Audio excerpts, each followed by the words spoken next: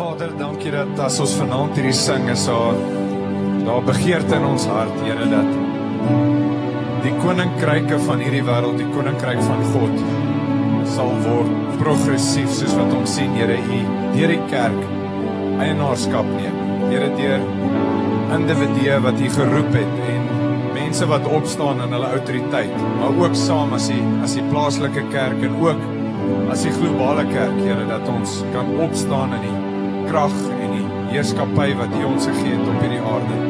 Here, sodat ons in hierdie tyd kan sien hoe dat die plan en die wil van God in die hemel so ook op aarde sal wees. Here, dat elke counterfeit plan, elke plan wat nie van U af is nie, Here, uit die weg geruim sal word, sodat U hemelse plan op aarde mag vestig. Dat soos wat ons hierdie lied sing, Here, soos wat ons hart gerig is, dat hemel mag aarde toe kom, dat ons dit mag sien. Vader, mag ons ook vanaand nie net bid, dat dit buite gebeur en amper op 'n arbitrære manier gebeur, wat ons ergens na die buitekant toe bid nie. Here, maar mag U hemelse heerskappy en U hemelse autoriteit ook in elkeen van ons individuele lewens geskied, in elkeen van ons gesinne, in elkeen van ons families. Here, ook in hierdie week en ook in hierdie aand. Here, ons vra dat U autoriteit in ons tuis maak, U plan in ons tuis maak, U roeping in ons tuis maak, in ieder en elk van ons, Here. In Jesus se naam bid ons dit vanaand. In Jesus se naam. Steek jou hand saam met my op en dan bid jy saam met my hierdie gebed. Here Jesus, laat U wil geskied, soos in die hemel, so ook op aarde. Soos in die hemel U wil vir my is, so op die aarde U wil vir my. In Jesus Christus se naam. Amen. En amen. Jy kan 'n sitplek inneem. Lekker hier in die teenwoordigheid van die Here, die salwing. Ek stap op en kyk ek na Jaco, tweeledig. Een is met dankbaarheid in my hart vir die manier wat hy altyd aan aanbidding lei, en tweedens is net om seker te maak die water wat ek bring of hier drink is heeltemal suiwer en reg. En so ek het gewonder of ek eerder my eie water moet boontoe bring nie. Maar baie dankie julle, dit is regtig kosbaar om in so 'n eengesindheid en saam met talentvolle mense te kan die Here aanbid.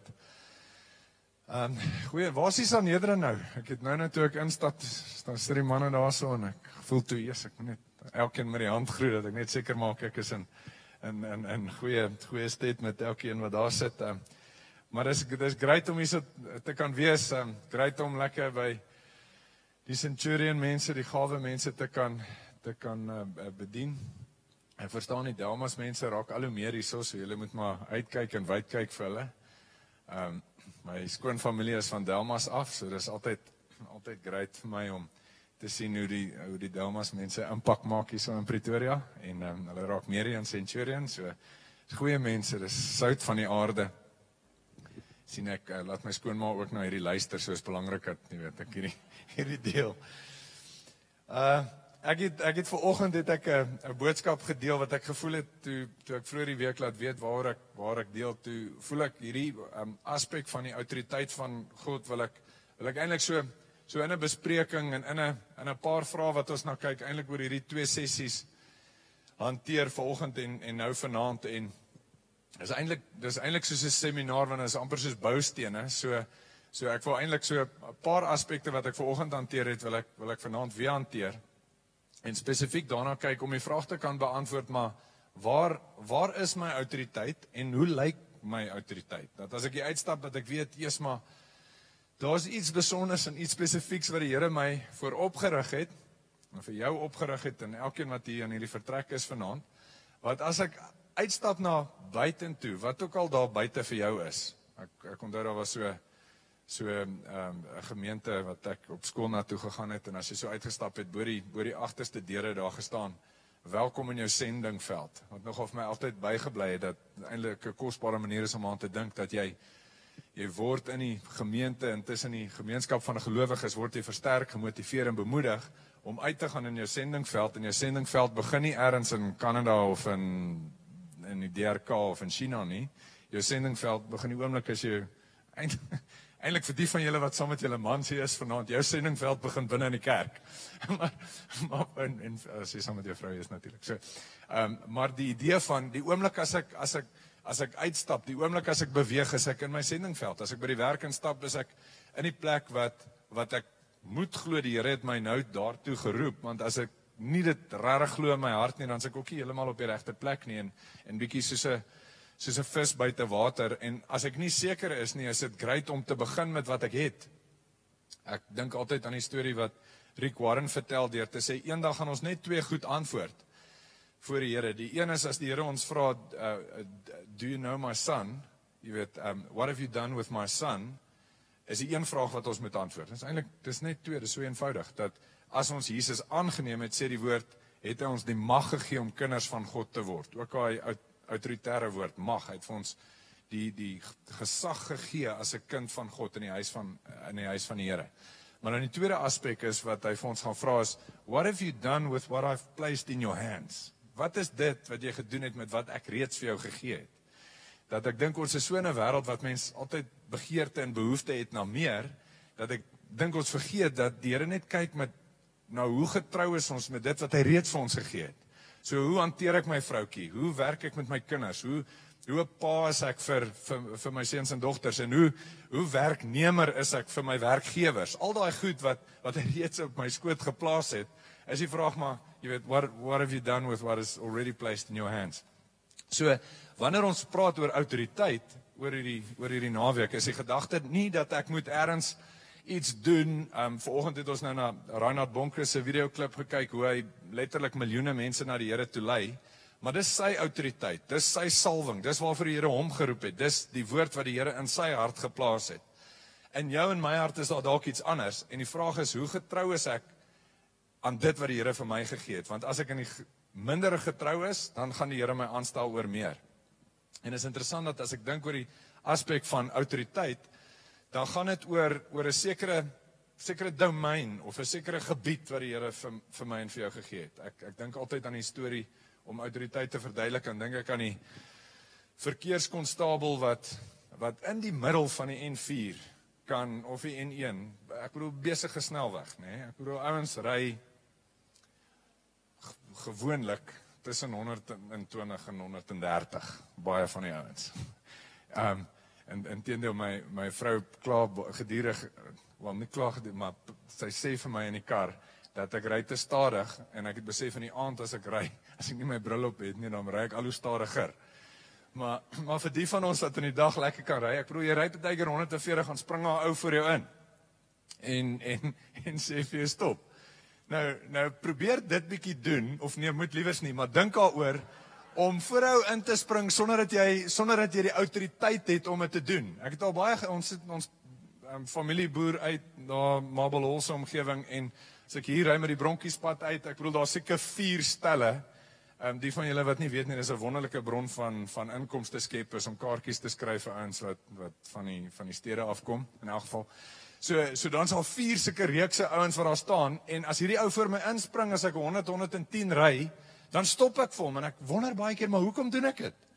En hoe meer ek daaroor dink, hoe meer besef ek, maar ergens is daar 'n gedelegeerde autoriteit wat in sy hand is, om voor te kan stop, en dis nie dat ek dit sien nie, ek sien nie die autoriteit nie, dis nie asof hy sy badge fliek, soos die sheriff van waar ook al nie, wat wys, hier's my badge, en stop nie, dis net, ek weet nie, dit moet die manier wees hoe hy stap in die pad in, jy weet, dis hy swag, is hy, daai gedagte van, I've got this, jy weet, okay, ek is die een wat moet stop, ek kan nie aanhou ry nie, en ek bedoel, hy het nie 'n gepantserde voertuig nie, hy het nie enige geweer by hom, in elk geval nie na my toe gerig nie, niks nie, dis net in die autoriteit wat hy weet, hierdie is wat hy gaan doen, en hy gaan 'n aankomende halfton voertuig gaan hy stop, deur net so te maak. En dis autoriteit, man. En ek dink as ek en jy gaan begin snap in die autoriteit wat ons beweeg, deur wat die Here vir ons gesê het om te doen, deur net daarop te fokus, gaan ons met baie meer swag kan stap, en baie meer selfvertroue in die Here kan hê, om te weet, hierdie taak wat hy vir my gegee het, I've got this. So dis wat ek wil hê jy moet snap, en die gedagte van, dis uniek by jou, dis anders by jou as die een langs jou. Jy kan amper die ou langs jou staan en vir hom sê, I've got this, maar dis anders, dit lyk verskillend, my autoriteit lyk verskillend as jou autoriteit, en die proses wat ek en jy moet deurstap, is om te ontdek, maar hoe lyk daai manifestasie van God se autoriteit in my lewe? Want die Here het gesê, hy gaan na die Vader toe, en dan stuur hy vir ons sy helper, sodat ons gehelp kan word, en sodat ons nie moet voel dat ons alleen is nie. Hy sê in Johannes 8, sê hy, dat he who has sent me is with me. Met ander woorde, daar's gesag wat ek het, in wanneer ek doen wat hy wil hê ek moet doen. So vanoggend praat ons bietjie daaroor, en ons gaan dink aan daai Esegiel visie, as jy gou soontoe wil blaai, in Esegiel 1, die van julle wat dit al raak gelees het, sal weet waarvan ek praat, maar daar is eintlik 'n wonderlike visie wat die profeet hierso sien. In Esegiel 1, is net na klaagliedere, en ek gaan sommer net van vers 10 af lees. Het praat oor die eerste gesig wat Esegiel sien, en hy sê in vers 10, wanneer hy praat van die regeerop, sê hy, en hulle aangesigte het gelyk soos die gesig van 'n mens, en al vier het die gesig van 'n leeu gehad aan die regterkant, en al vier het die gesig van 'n bees aan die linkerkant, en het al vier die gesig van 'n arend gehad. En hulle vlerke het uitgesprei na boontoe, elkeen het 2 gehad wat met mekaar verbind was, en 2 wat hulle liggame bedek het. En hulle het elkeen reguit vorentoe gegaan, doelgerig. Waar die Gees ook heen wou gaan, oorgawe, het hulle gegaan, hulle het nie weggedraai as hulle gegaan het, gaan nie. Aangaande die gestalte van die wesens, hulle voorkoms was soos gloeiende vuurkole, soos die voorkoms van fakkels. Nou hierdie visie is baie diep, en ons baie dimensies aan dit, en nou kan net stil staan vir 'n lang tyd net op hierdie visie. Maar baie interessant, die van julle wat vanoggend nou in die diens was, en dalk nou mooi geluister het, sou onmiddellik dalk die parallel getrek het met die evangelies, want ons weet die synoptiese evangelies is natuurlik Matteus, Lukas en Markus, en dan Johannes lyk so 'n bietjie anders, maar dis die 4 evangelies wat elke skrywer se perspektief of se vantage point was tot wat in die evangelie gebeur het.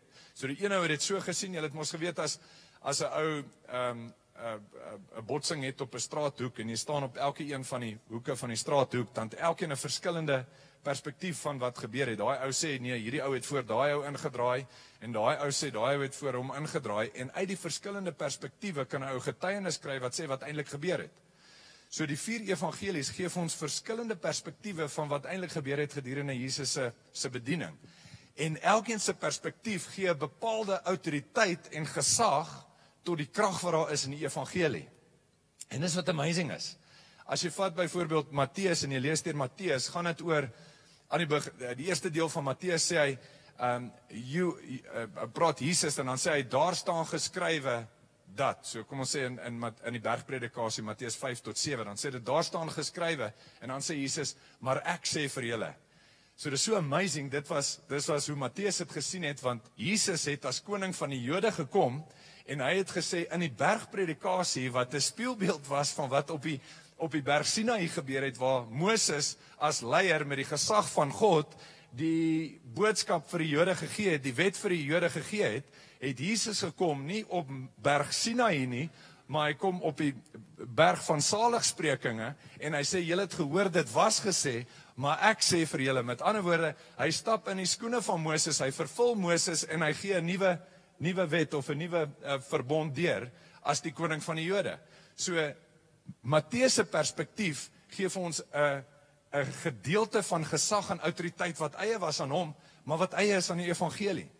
En so as ek elkeen vat, gaan ek en jy kan ontdek, maar ek het 'n gesag wat effens anders is as die ou langs my. En ek wil dit vinnig net noem, dat daai gesigte praat van 'n leeu, en dit praat van 'n os, en dit praat van 'n mens, en dan praat dit van 'n arend.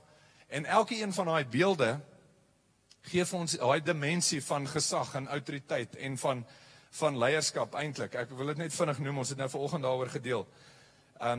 Die buffel praat vir my van daai verantwoordelikheid opneem. So die eerste een het ons gesê, die leeu praat van die koning van alle konings. So dis glad nou nie om persoonlikheidstipes en persoonlikheidsprofiele te deel nie, maar dit gaan oor 'n dimensie of of 'n perspektief van die heerskappy wat die Here wil hê ons moet verstaan uit die evangelies uit.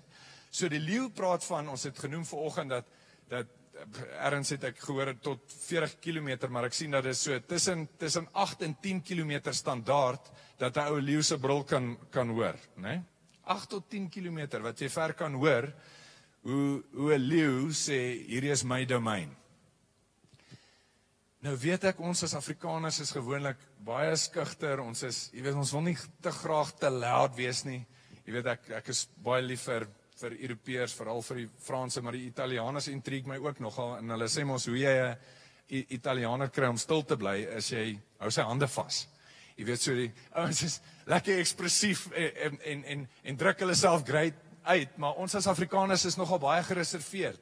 Ons is baie privaat baie keer, ons is baie teruggetrokke baie keer, ook met die evangelie, is ons versigtig om te ver, te voor oor te leun op die voorvoet, want ons is tog te bang, ons dring in op iemand anders se privaatheid en op sy reg om sy eie geloof en sienings te beoefen. Die autoriteit van 'n leeu eintlik sê, as ek hierdie gebied wil inneem, dan gaan ek moet brul, dan gaan ek moet verklaar, dan gaan ek moet praat, soveel so dat in 'n radius van 8 na 10 km my stem gehoor kan word. En ek dink vir party van ons is dit vanaand belangrik dat jy moet hoor, jou stem moet gehoor word. Dat tot vanaand toe het jy dalk te lank stil gebly en die Here wil release en losmaak. Dit wat jy sien en dit wat jy bid en dit wat jy in jou hart voel is waardevol en belangrik om in hierdie tyd na vore te kom. Maar jy gaan moet glo in jouself en jy gaan so half moet jou bril reg kry om te weet hoe om te deel en hoe om te praat van dit wat in jou hart is. Van julle kry dit reg om op loftes te sit en as die bulle, is 'n saak van gebed. So as die ouens iets great doen, of ek het my voorgenem om nie oor rugby te praat nie, maar daar's eintlik iets anders wat ek ook nog wil sê, maar hier gaan ons. So as die bokke iets great doen, gaan jy yes.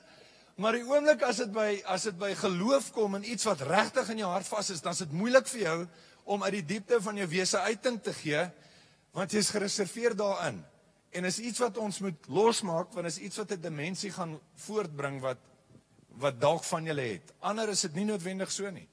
Ander is dit meer dalk 'n onafhanklike uitkyk, soos die arend wat redelik onafhanklik is, redelik sweef oor waar hy sien dinge aan die gang is, waar 'n taak is wat hy hemel na aarde toe moet bring en dan toesak daarop.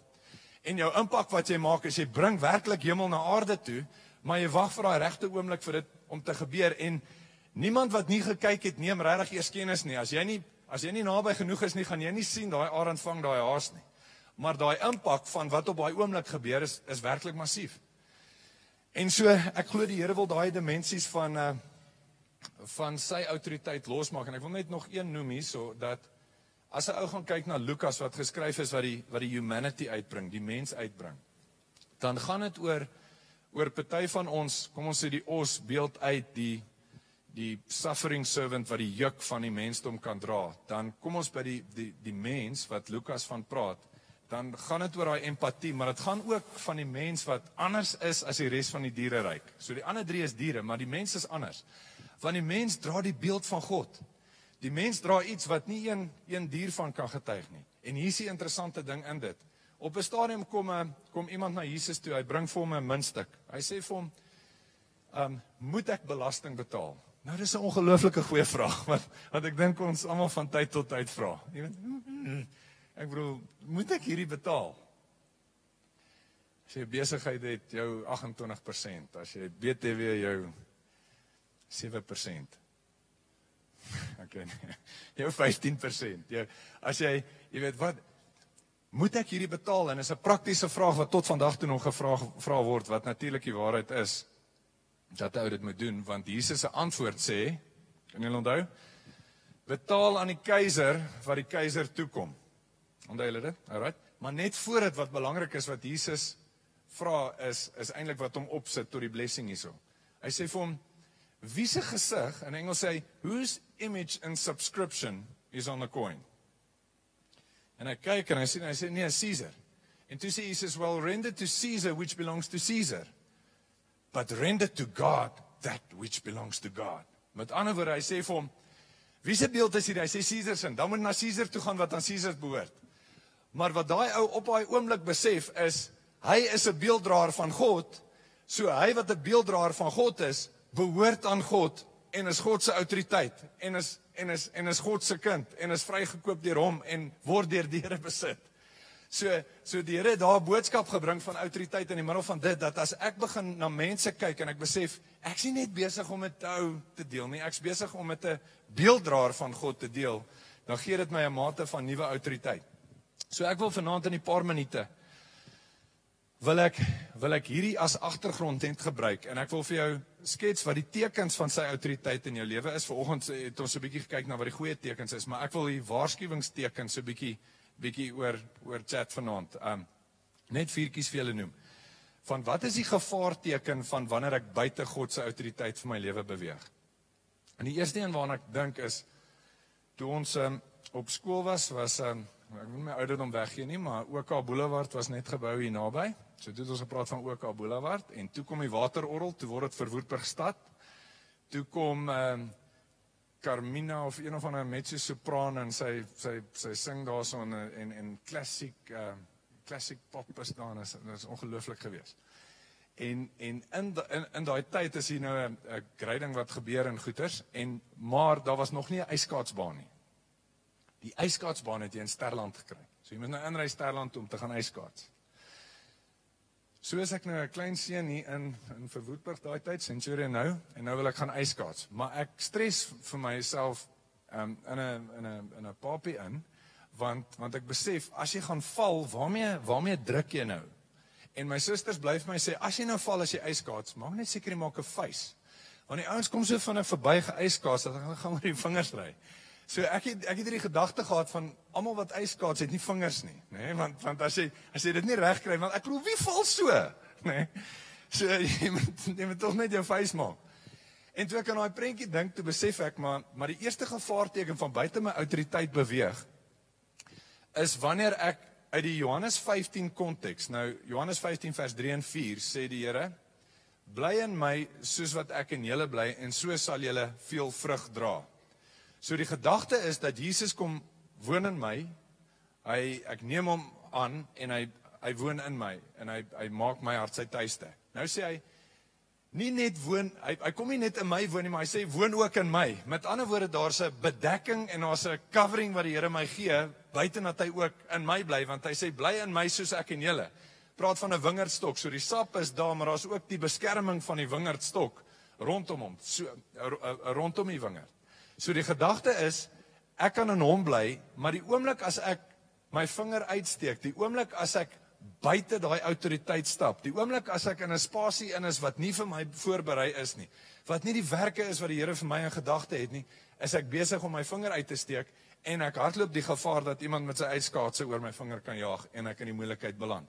Want hier is die interessante ding, as ek deel met baie, ek veral met manne en so, en die hoeveelheid goed waarmee ouens vandag sukkel in terme van pornografie en al die goed wat beskikbaar is nou, wat nie so was 20 jaar terug nie.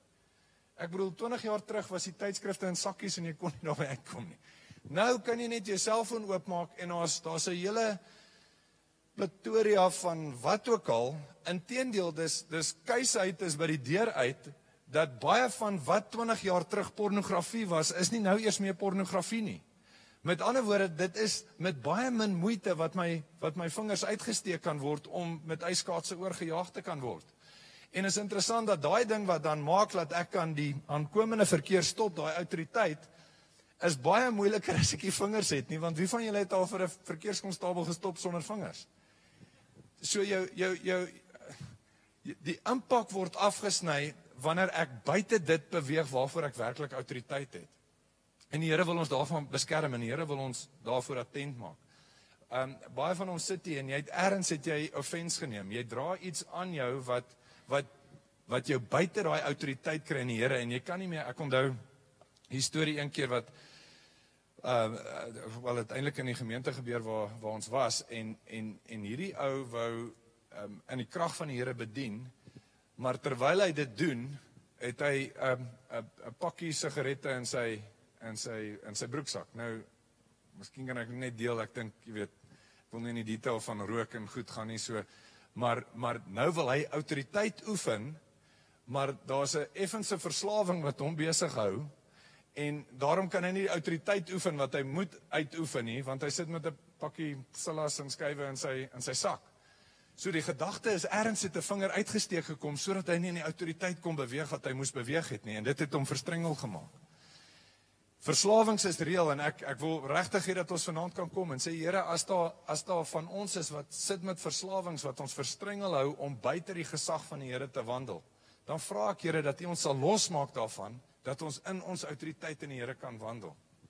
Ek onthou, en dit bring my by die volgende punt, is, ons is so goed om ons sondes te verruil. So op Varsity het ek 'n baie goeie vriend gehad, wat hy het sy woonstel op kampus gehad, en so hierdie man was 'n ketangroker, né? Dit is seker my beste pel. En hierdie man het gestook soos 'n lokomotief. En op 'n stadium kom hy na my toe, hy het gehoor, ek het by die Here uitgekom en stap 'n pad saam met die Here, en hy het van 'n klomp goed genadiglik vrygekom.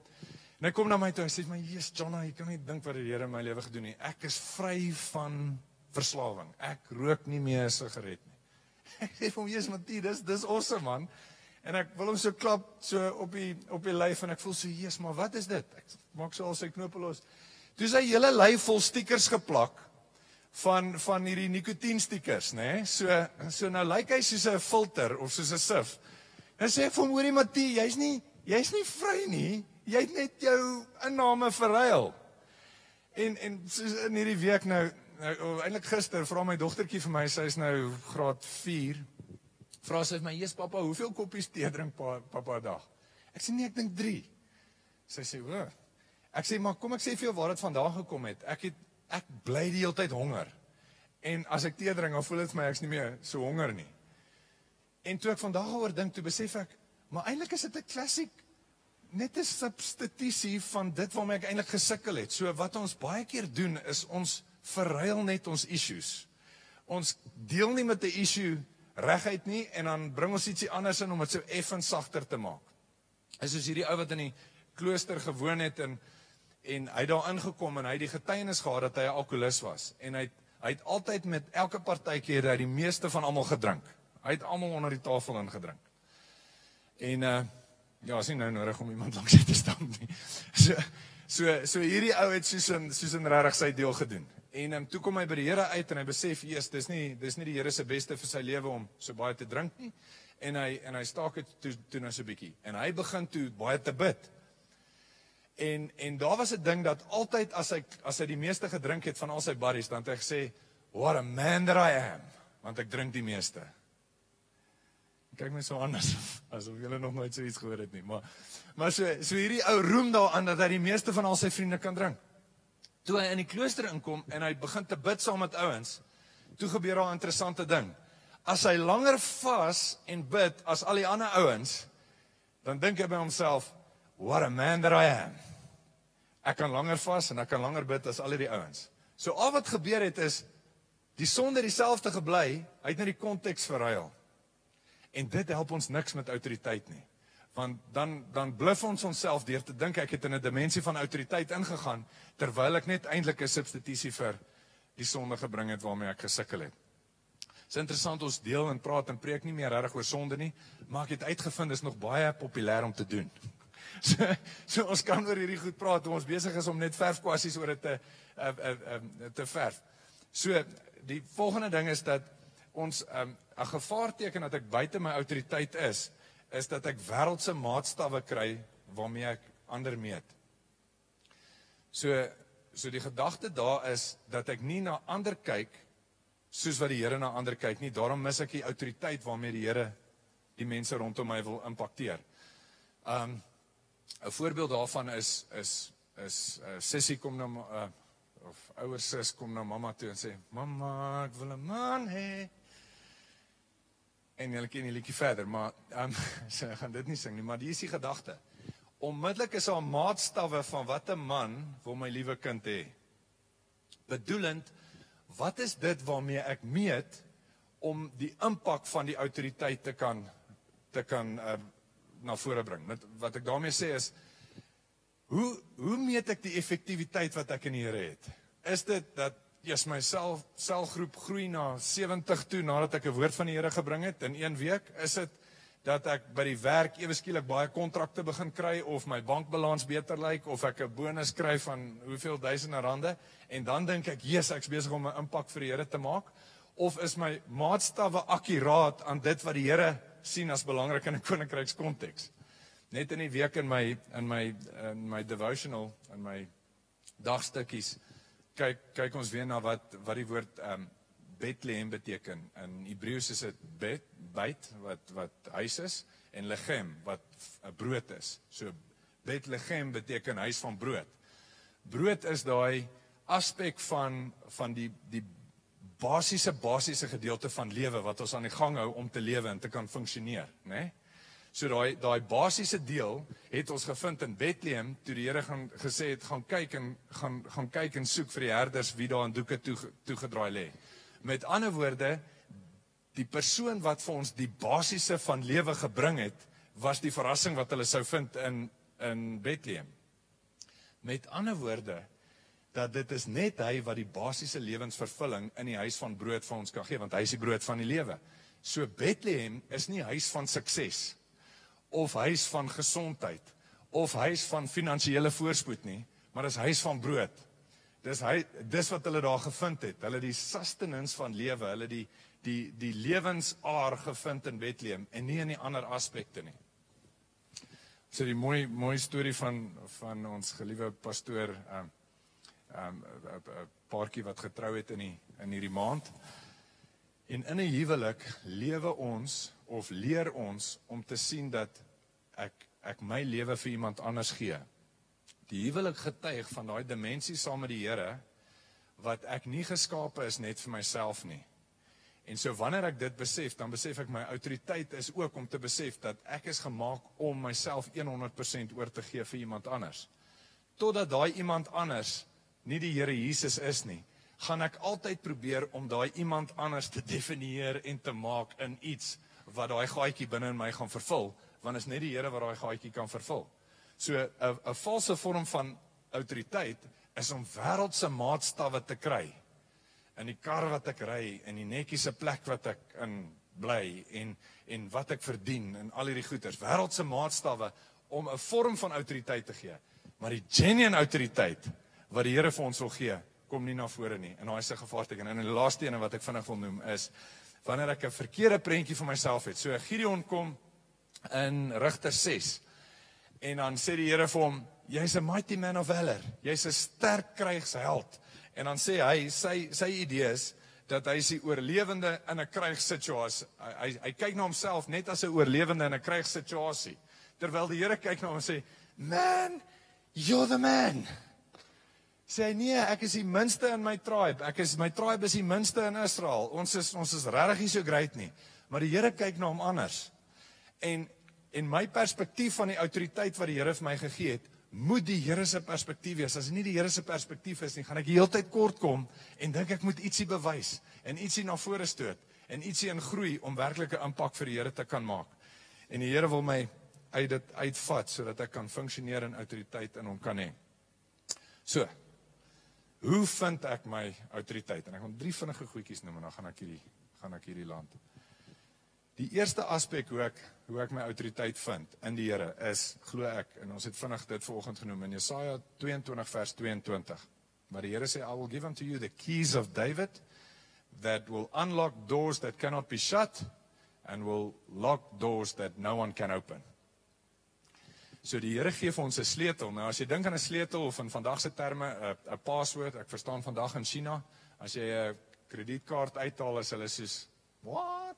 What's that? Soos waarmee is jy besig?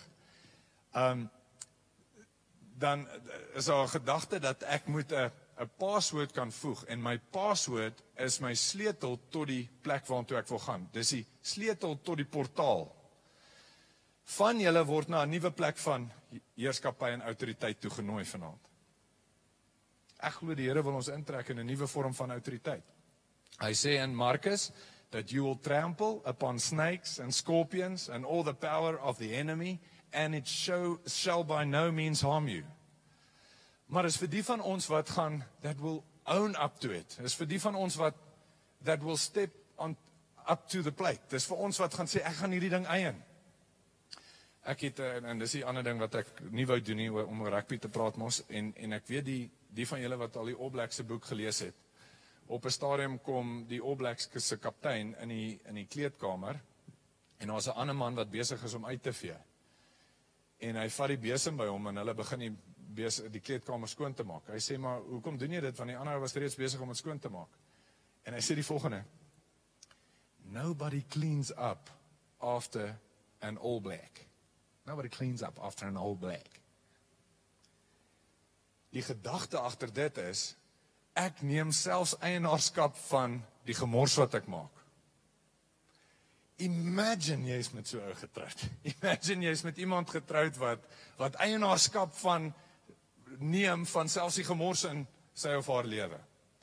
'n vriend van my vertel my onlangs, hulle speel professionele golf in Italië, en die ou slaan 'n gap wedge, wat 'n yster is wat hoog gaan, en so omtrent 120-130 meter ver moet gaan, en hy slaan hom te kort, en hy slaan hom in die water. En soos kan hy nie verder in die toernooi gaan nie. En sy caddy sê vir hom wat sy broer is, hy sê, hoekom is jy in elk geval nou kwaad? Jy sal nooit weer daai hou kan oor hê nie. Dis is geestelike waarheid wat in my lewe ingespreek is, want ek besef, hoeveel keer staan John Jones stil by die foute wat ek in 1998 gemaak het? Hoeveel keer mediteer ek op die issues wat ek verkeerde goed gesê het, wat ek gewonder het, eers kan ek dit net terugkry? Ek gaan dit in elk geval nie kan doen nie, so ek kan soos Paulus dit wat agter my is, daar los en my uitstrek na dit wat voor my is, and try to own up to the authority of God that lies ahead in my future, because there's nothing that I can change in my past.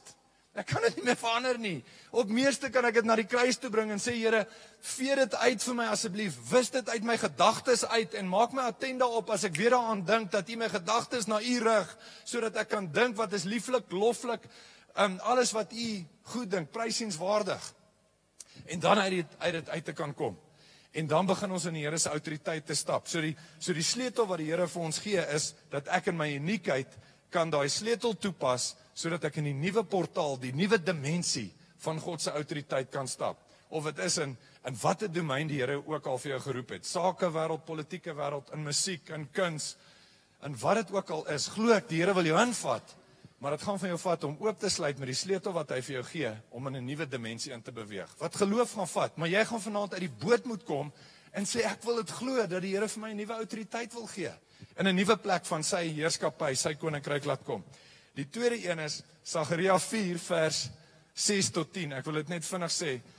Die woord sê daar, Who are you, O great mountain? In the face of Zerubbabel, you shall become like a plain. Bedoelend, if God be for us, who can be against us? En ek wil sommer vra dat die musiekspan na vore kom. As hy dan vir ons is, wie kan aan teen ons wees? Wie kan dit wat die Here wil doen deur sy gesag eintlik stopsit? Vanoggend die getuienis van Noag gedeel. Het jy gehoor van hierdie ou Noag? So die Here praat met hom en sê, bou 'n ark. Toe dit eventueel begin reën, soos wat die Here gesê het, toe begin die diere een vir een aangeloop te kom. Niemand het hulle aangejaag nie. Niemand het gesê dis wat gaan gebeur nie. Maar die Here het gesê, ek plaas 'n woord in jou dat jy die redding vir die wêreld gaan wees. En hier kom die ouens aangestap. Omdat daar 'n woord van die Here in hulle was. Laaste storie. Moses vlug vir die Egiptenare. Moses hardloop saam met 3 miljoen mense. Wel, meer mense, eintlik sê hulle die kinders van Israel, toe vra die een dogtertjie, maar wat van die groot mense? So hulle het eintlik daai tyd net die manne getel, so kom ons sê dit was dalk meer as 5 miljoen mense, maar Moses het nogal 'n interessante geselskap saam met hom in die woestyn, en hy hardloop vas in die Rooi See. Agter hom kom die Egiptenare aan, voor hom is die Rooi See, so dood is voor hom en dood is agter hom. En wat sê die Here vir hom? Die Here sê vir hom, steek op jou staf. En toe hy sy staf opsteek, toe split die Rooi See sodat hulle kan deurgaan. Al die miljoene en Moses en almal gaan deur die Rooi See en die Rooi See gaan oop. Wat was die staf daai tyd? Die skaapwagter het op die staf, het hy dit was so sy dagboek. As hy nou daar na die skape kyk en daar kom 'n leeu, dan sê hy, op die 3de van Nisan, die dag van die Here, het daar 'n leeu gekom en ek het hom weg en hy maak 'n kerfie. Volgende dag kom daar 'n beer. 4 dae later het hulle nie water gekry nie, en toe kom hulle op 'n waterstroom af en hy maak 'n kerfie in sy stok. So sy kerfstok, sy stok, sy staf, was die autoriteit van die Here in sy lewe. Dit was sy getuienis, dit was sy gesag, dit was sy autoriteit. So toe Moses sy stok oplig na die Here, het hy eintlik gesê, elke een van hierdie stories wat hier verkondig word op my staf, is iets waar U vir my deurgekom het in my lewe. Dis my autoriteit. En die oomblik toe hy dit doen, toe kom die Here en hy split die Rooi See vir Israel om deur te gaan, om verlossing vir hulle te bring. My gebed vanaand vir jou is dat jy jou autoriteit mag vind, in jou uniekheid, in jou dit wat jou spesiaal maak, dit wat jou anders maak, dit wat jou password is, dit wat jou sleutel is, dat jy mag ontdek, wat het die Here met jou gespreek, daarop nou geset wandel, sodat nuwe dimensies in die gees vir jou oopgaan. So die van ons wat hier sit en voel, maar ek kry nie die deurbraak nie, ek voel of ek selfde seisoen na seisoen deurgaan. Daar's 'n nuwe dag wat aanbreek, daar's 'n lente wat vir jou deurbreek, daar's iets nuuts wat kom, but you have to unlock it, you have to seek, you have to ask, you have to knock. The moment you do, a new dimension will open up for you. The moment you discover your authority in Jesus, a new day will come. En ons het dit nodig. En ek wil vra, soos wat jy daar sit, kom ons staan op en dan bid ons saam. Ek wil regtig sien dat hierdie nie net 'n lesie is wat ons leer vanaand van die autoriteit nie. Ek wil hê dit moet in ons lewe oopgesluit word. Ek wil hê in my en jou harte moet daar 'n sleutel oopgesluit word vanaand wat jou in 'n nuwe dimensie invat om 'n impak vir God se koninkryk te maak. So ek wil jy moet net so staan en daarna gaan ons die diens afsluit in 'n lied, maar net soos wat jy so staan. Wil ek hê jy moet jou hand op jou hart plaas. Net so staan.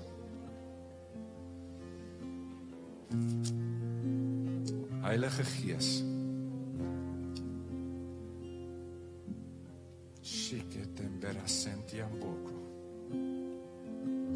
Heilige Gees.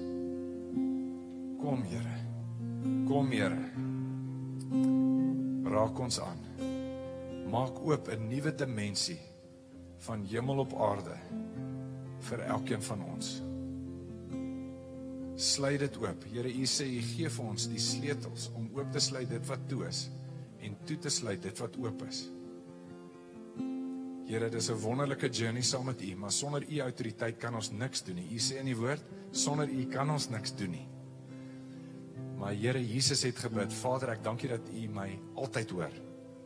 En soos wat U ons vanaand hoor, vra ons dat U nuwe dimensies in die domeine wat U ons tot geroep het toe, in die areas waar U ons wil gebruik, of dit die sakewêreld is, of dit in onderwys is, of dit in kleuterskole is, of dit in die gesin is, of dit 'n mamma by die huis is, wat die volgende generasie van world changers groot maak, waar dit ook al is, Abba. U wat deur tyd en generasies sien, U wat oor afstand en kilometers sien, sluit oop dit wat toegesluit is. Maak oop 'n stem vir ons wat waardevol is vir U koninkryk.